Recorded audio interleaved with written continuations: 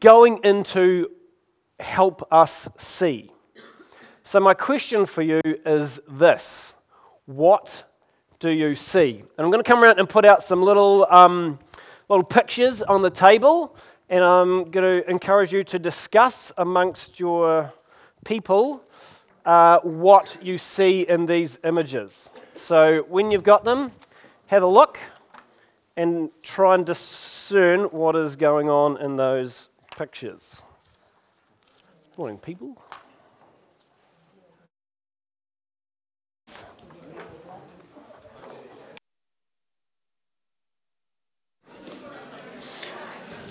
All right, hopefully you've nailed all those. So I'll give you a little bit of background, a little bit of history, maybe even some psychology to some of those images, because how you see those images says quite a lot about you. So first one was this. It's a very famous image, actually produced around about the sort of 1920s, 1930s, and it's called My Wife and My Mother-in-Law, okay, which is an interesting phrase. So who did you see in this picture? Who saw a young woman? Okay, there's the young woman's face, and she's slightly turning away, okay, so you can see the jawline and that sort of stuff. Who saw an old woman? Okay, that's the old woman's face. You can see the nose and the chin and all that sort of stuff. Now, this tells me a lot about you.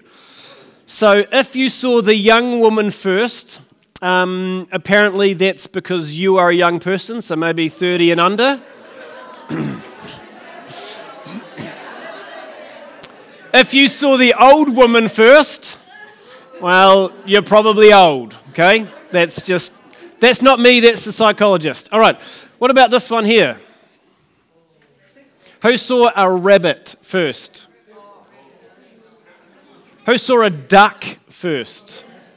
Okay, this is actually called Rabbit and Duck. And it's apparently a test of how creative you are. So if you can see both, you are very creative. If you can just see one or the other, maybe not so creative. Okay. What about this one? This is, what is this? Two faces, two people, a silhouette looking at each other. Is it anything else? A vase. Right, okay, so it's called Rubens' vase or Rubens' silhouette, and it's deliberately designed to be a bit of an ambiguous image. You're not sure whether it's one or the other, but clearly a lot of you got both, which is good. What about this one? Who sees a couple on the beach? Who sees anything else?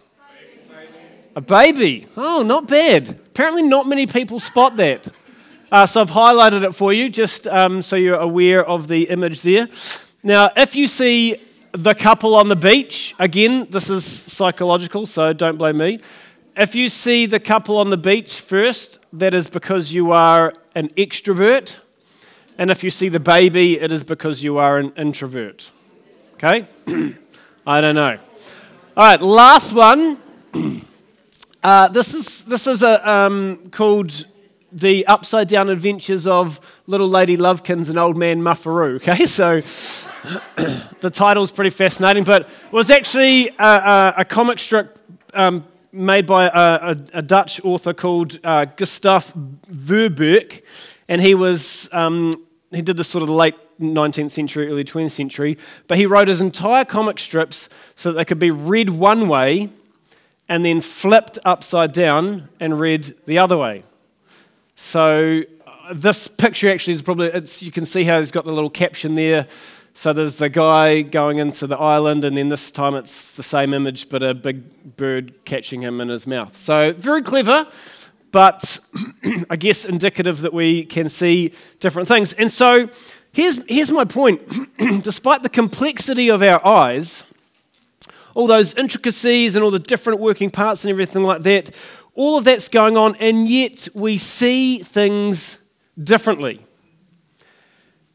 And we make different observations, we have different perspectives, we have different experiences, we form different opinions on the things that we see. And so all of us see things quite subjectively. And scientists say that this subjectivity is based pretty much on what we value. What is important to us is how we see certain things. So you might think that something is beautiful, someone else might think it's ugly. You might think something is good, someone else might think it's bad. You might think something is important, they might think it's unimportant. You might think something is perfect, and they might see it as flawed. And I think this whole idea, this concept is captured in a really well-known phrase. The phrase is, beauty is in the eye of the beholder. Has anybody sort of heard of that phrase before? It's quite popular, right? So it's got an interesting history in our world. The modern day version kind of came out in the late 19th century by an Irish author called Margaret Hungerford. She was the first kind of to capture this phrase, beauty is in the eye of the beholder. But if you go back through history, you'll see the Greeks, they, particularly Plato, they had a huge awareness that beauty was subjective. Then even Shakespeare, in some of his plays, he knew that people had different perspectives on what was beautiful. In his play, Love's Labour's Lost, he writes this: beauty is bought by the judgment of the eye, which is not too dissimilar to how we would kind of capture it today. And even in the 18th century, a guy called David Hume, he was a Scottish skeptic, a philosopher. He wrote that beauty in all things exists merely in the mind which contemplates them, which is a fancy way of saying beauty is in the eye of the beholder. What we see is beautiful or not beautiful. So I'm going to test this theory with you this morning. And we're going to play a game of Pictionary. So all you need to do, there's some paper and pens, probably go with the A4 size paper. All you need to do is send someone from your table up to me. It doesn't have to be the same person every time, but send someone up to me. I'm going to show them a picture, and then they're going to recreate it, and your table is going to guess. And there's extra points if you can figure out who was the original artist, okay? So, when you've got someone, send them on up to me and I'll show them the first picture.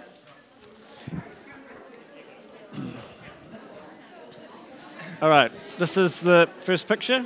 Oh, good. Okay, when you're ready. What's your name again? I've forgotten her name. All right, let's see how beautiful your drawings. Okay, I will put you out of your misery because it was really fun watching you do this. So I'll go through them. You may have noticed that they did get progressively harder. That's because it was modern art. I mean, who understands modern art? But we all understand this one, okay? Mona Lisa by Leonardo da Vinci. If you did that, give yourselves a big tick. He was the artist. Well done. I think pretty much everybody got that. That is the most recognizable piece of art in the world, apparently. And he only... Oh, yeah, nice. Which is not bad for Leonardo, given the fact that he only did about sort of 15 paintings and several of them are in the top 10. What about this one? David by Michelangelo. There were some interesting versions.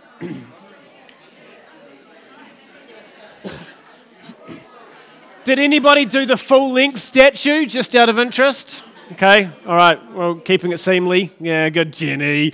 Okay, right, the third one was the Scream. Quite a famous one, yep. By Edvard Munch, 1893. So, yep. It also, too, has had a lot of parodies and various versions, but that's the original. Okay, this was number 4, The Last Supper. I think you guys did pretty well on that. Robin, work of art. A few circles in a straight line. So, yep, pretty self-explanatory. This one, Girl with a Pearl Earring. Yes. Tricky. Quite famous. A lot of you asked me who she was, and I don't really know. No one really knows. It's possibly the artist's girlfriend, but we're not sure. So anyway, right, the final one was tricky, so I'm going to give you a little bit of background to it. This is what you had to draw. Did anybody get it? No, okay. It was probably a bit tough. So it's called Guernica by Pablo Picasso, and he invented a form of art called Cubism, and it's pretty chaotic and very sort of modern, but this was his version of the destruction and devastation that happened in the Spanish city of Guernica after the Nazis bombed it in 1937. So this was the kind of the chaos that he saw. Anyway, those were very famous works of art. I'm very impressed with your creative skills. A lot of those works of art are in the top 10 most famous works of art of all time. And so you could go and join the throngs to see them, or you could just, come and have a look at what you've drawn. But for centuries, they have been viewed as being beautiful works of art. So those artists are masters of their craft, and they have created beautiful art. Now, you may or may not agree with that, because we see things subjectively. You may think that a classic car is more beautiful than Girl with a Pearl Earring. You may think that a necklace is more beautiful than the statue of David. And so you're allowed to think that, because beauty can be in the eye of the beholder. But there is more to just art and cars and jewellery that bring beauty to our lives. There's a lot of things in our world, a huge range of things, which bring beauty to our lives. And I think that's really important, because we're often bombarded by things in this world that are pretty ugly.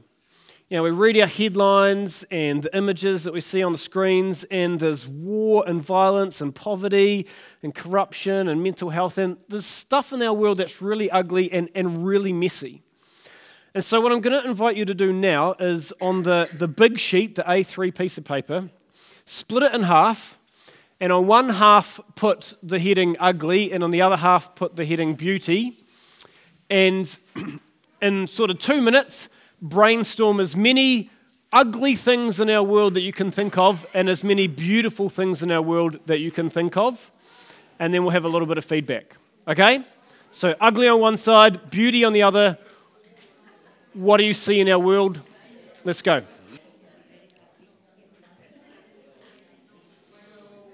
Right, 10 seconds.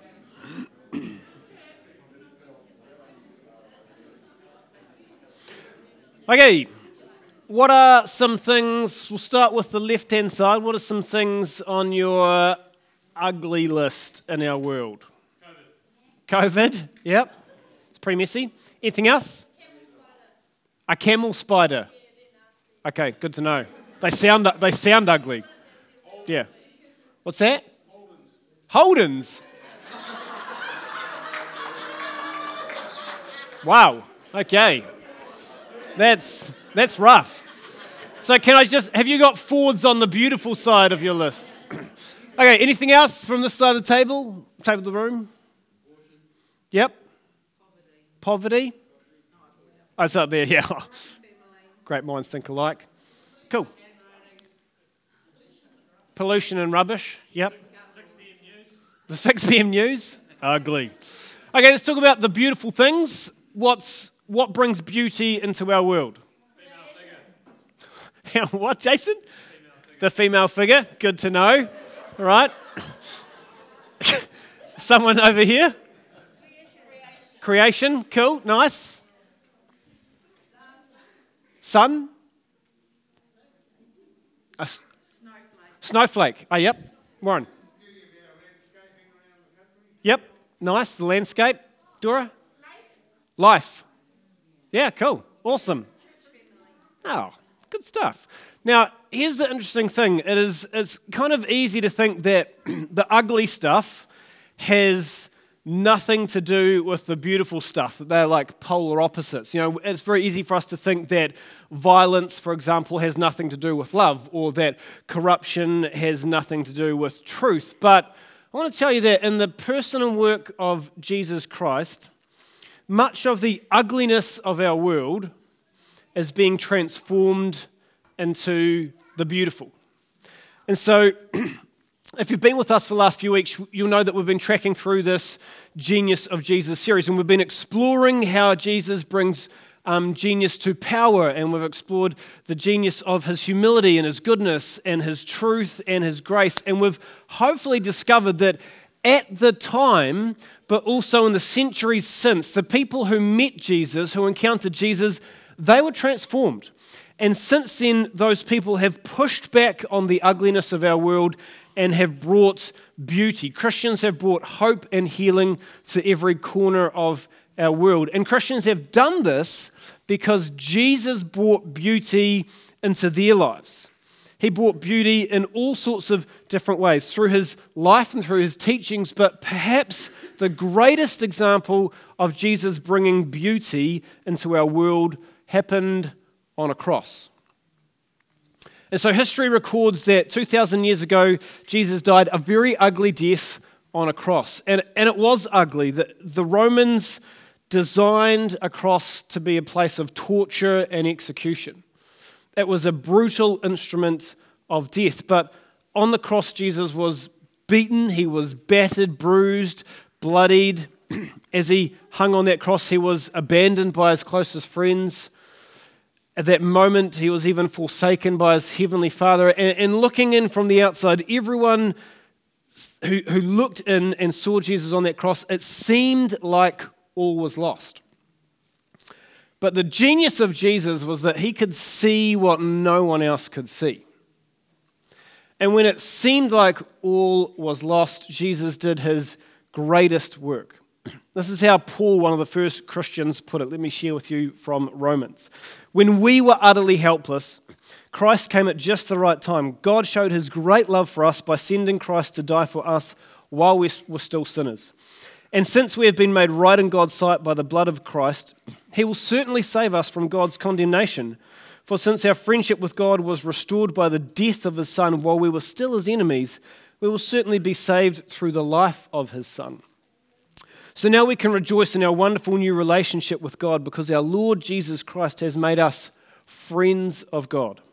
Just as sin ruled over all people and brought them to death, now God's wonderful grace rules instead, giving us right standing with God and resulting in eternal life through Jesus Christ, our Lord.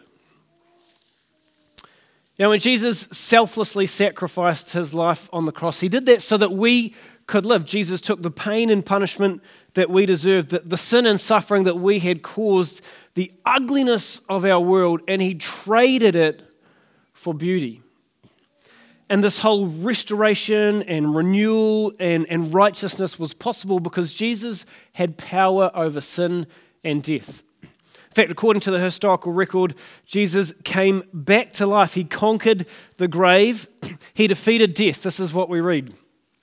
He was handed over to die because of our sins, and he was raised to life to make us right with God. And just as Christ was raised from the dead by the glorious power of the Father, now we may also live new lives.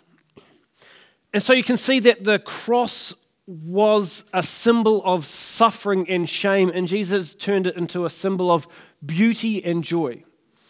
Jesus transferred this instrument of death and made it an instrument of life. Theologians have a phrase for this. They call it the Great Exchange, when Jesus exchanged the ugliness of our world for the beauty of new life. And so what we're going to do together is share communion. It's a practice that Christians have been undertaking for centuries. And it's an opportunity to remember the cost of that great exchange and take a little bit of bread and a little bit of juice as a symbol, that blood and that body of Jesus that was broken on the cross for us. But it's also an opportunity for us to express our gratefulness, to remember that Jesus transforms the ugliness of our world and brings beauty to our lives. So I'm going to invite you to, when you're ready, go to the table at the back. There is a little bit of bread and a little bit of juice there. And as you do that, reflect on how Jesus has brought beauty into your life. There's going to be some quotes, some verses on the screen. And you might just want to think and thank Jesus for all he has done for you. So when you're ready, feel free to do that, take communion back to your table, and then we'll draw it all together.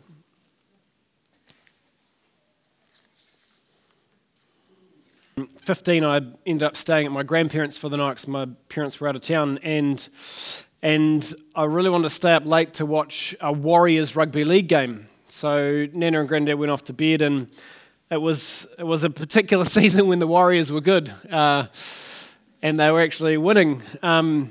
And anyway, the game was quite a close game, and the Warriors were behind by a couple of points, and then right in the final minutes, they got a try in the corner and they won the game. And I was 15, so that's a really important thing to remember. But I was so excited that I just leapt up out of my seat and just did a huge fist pump into the air. And I'd forgotten that there was a light shade hanging in the lounge quite low. And I just smashed this light shade with my fist, and glass just went everywhere. And I was more worried about the noise and that it would wake up Nana and Granddad, but luckily they'd taken out their hearing aids, so they didn't hear anything. And so I started to clean up all the mess and just happened to look at my hand and realised that there was blood pouring out the top of my hand, and I had sliced the top of one of my knuckles off. And I didn't want to wake up Nana, so I went to the bathroom, rummaged around and found a couple of sticking plasters and put them on. And then went to bed, which was a little bit of an uncomfortable night, but I managed to get through, and the next couple of days things started to heal up. And about a week later, I talked to a lady who was a nurse, and she said that I really should have got stitches on that wound, that it was gonna have this terrible scar right across the top of my knuckle, which when you're 15 you think is really cool. You know, like, chicks dig scars, don't they? So that would make me super cool.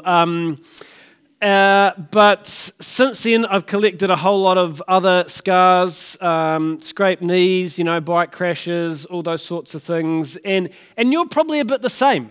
As you've journeyed through life, you've probably collected some scrapes and some scars on your life journey. And those are probably just the scars that we can see. Because there's also scars that we can't see, some of those wounds that cut deep to the core of our being. I think scars are part of our journey, they're part of our story. They're a record of our victories and our defeats, our triumphs, our tragedies, the joy, the pain, the courage, the clumsiness, all those sorts of things. And often we are known by our scars. Well, someone else was known by his scars. Jesus was known by his scars. Perhaps you've heard of one of his close friends, Thomas. And when Jesus came back to life and appeared to his followers, unfortunately, Thomas wasn't there. I don't know where he was. Maybe he had some important jobs to do. Maybe he was at the shops. Maybe he was at the gym. I'm not sure. But nevertheless, Thomas wasn't there. And when Thomas catches up with his friends, they are bursting to tell him about this resurrected Jesus, that Jesus is back from the dead. And Thomas, he doesn't believe. He's doubtful of his friend's story. He's skeptical that Jesus has conquered death. And this is what he says: I won't believe it unless I see the nail wounds in his hands, and I put my fingers into them and place my hand into the wound in his side. Well, a week later, Thomas gets his chance. Jesus suddenly appears to a gathered group of his followers, and Thomas is there, and Jesus greets his followers, and then he says this specifically to Thomas. He says, put your finger here and look at my hands. Put your hand into the wound in my side. Don't doubt any longer, believe. And then, and only then, after Thomas has had that visible experience, Thomas says this, my Lord and my God. And I think what's fascinating about Thomas is that he can see the beauty beyond the scars. Have you ever wondered why Jesus kept his scars? I mean, the guy had just conquered death. Surely a little bit of cosmetic surgery isn't too much to ask, But maybe Jesus kept his scars because not only do they make him recognizable, but they are a reminder that Jesus brings beauty out of tragedy. In fact, Jesus does more than that. Jesus brings beauty into our tragedy. And the ugliness and the messiness of our life and the stuff-ups and the stupid decisions that we make and the suffering and sadness that we have to endure, Jesus brings beauty. And so our scars no longer have to define us. Jesus is rewriting our future. He transforms the ugliness of our world in His grace and His truth and His love and His mercy. He brings His beauty to us.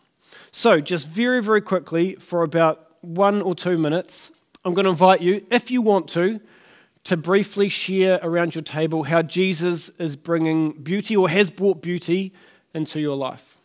Maybe there's some things that have happened, there's some brokenness or some challenges that you've got through, and Jesus has brought beauty into that situation. So if you want to, no pressure. There's only as much as you're comfortable sharing. Feel free to talk about how Jesus has brought or brings beauty into your life with the people at your table.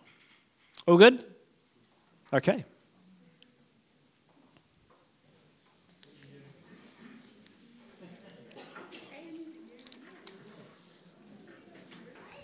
All right, I'm just going to draw your attention to our final little bit. You're most welcome to keep those conversations going afterwards, but I think we could probably agree that Jesus brings beauty, and that's not subjective. All of us hopefully have seen how Jesus has the power to transform our life, that no one is beyond hope. All we have to do is follow the example of Thomas and look past our scars and declare that Jesus is our Lord and our God. So we're going to conclude our time together this morning with some worship to just take the opportunity to show our gratefulness to Jesus, to recognize what He has done, what He is continuing to do, the beauty that He is bringing into our lives in the middle of our mess. So let me just pray and then we can worship together. God, we are grateful for Jesus and the beauty that He brings into our lives. In those tough times, those tragedies, the scars that we carry, we're just grateful that Jesus transforms the ugliness of our world into beauty. And we ask that we would have eyes to see His hand at work, and that we would help bring His beauty to others. In your name we pray. Amen. All right. Check out this little video clip, and then the band's going to come and lead us in worship.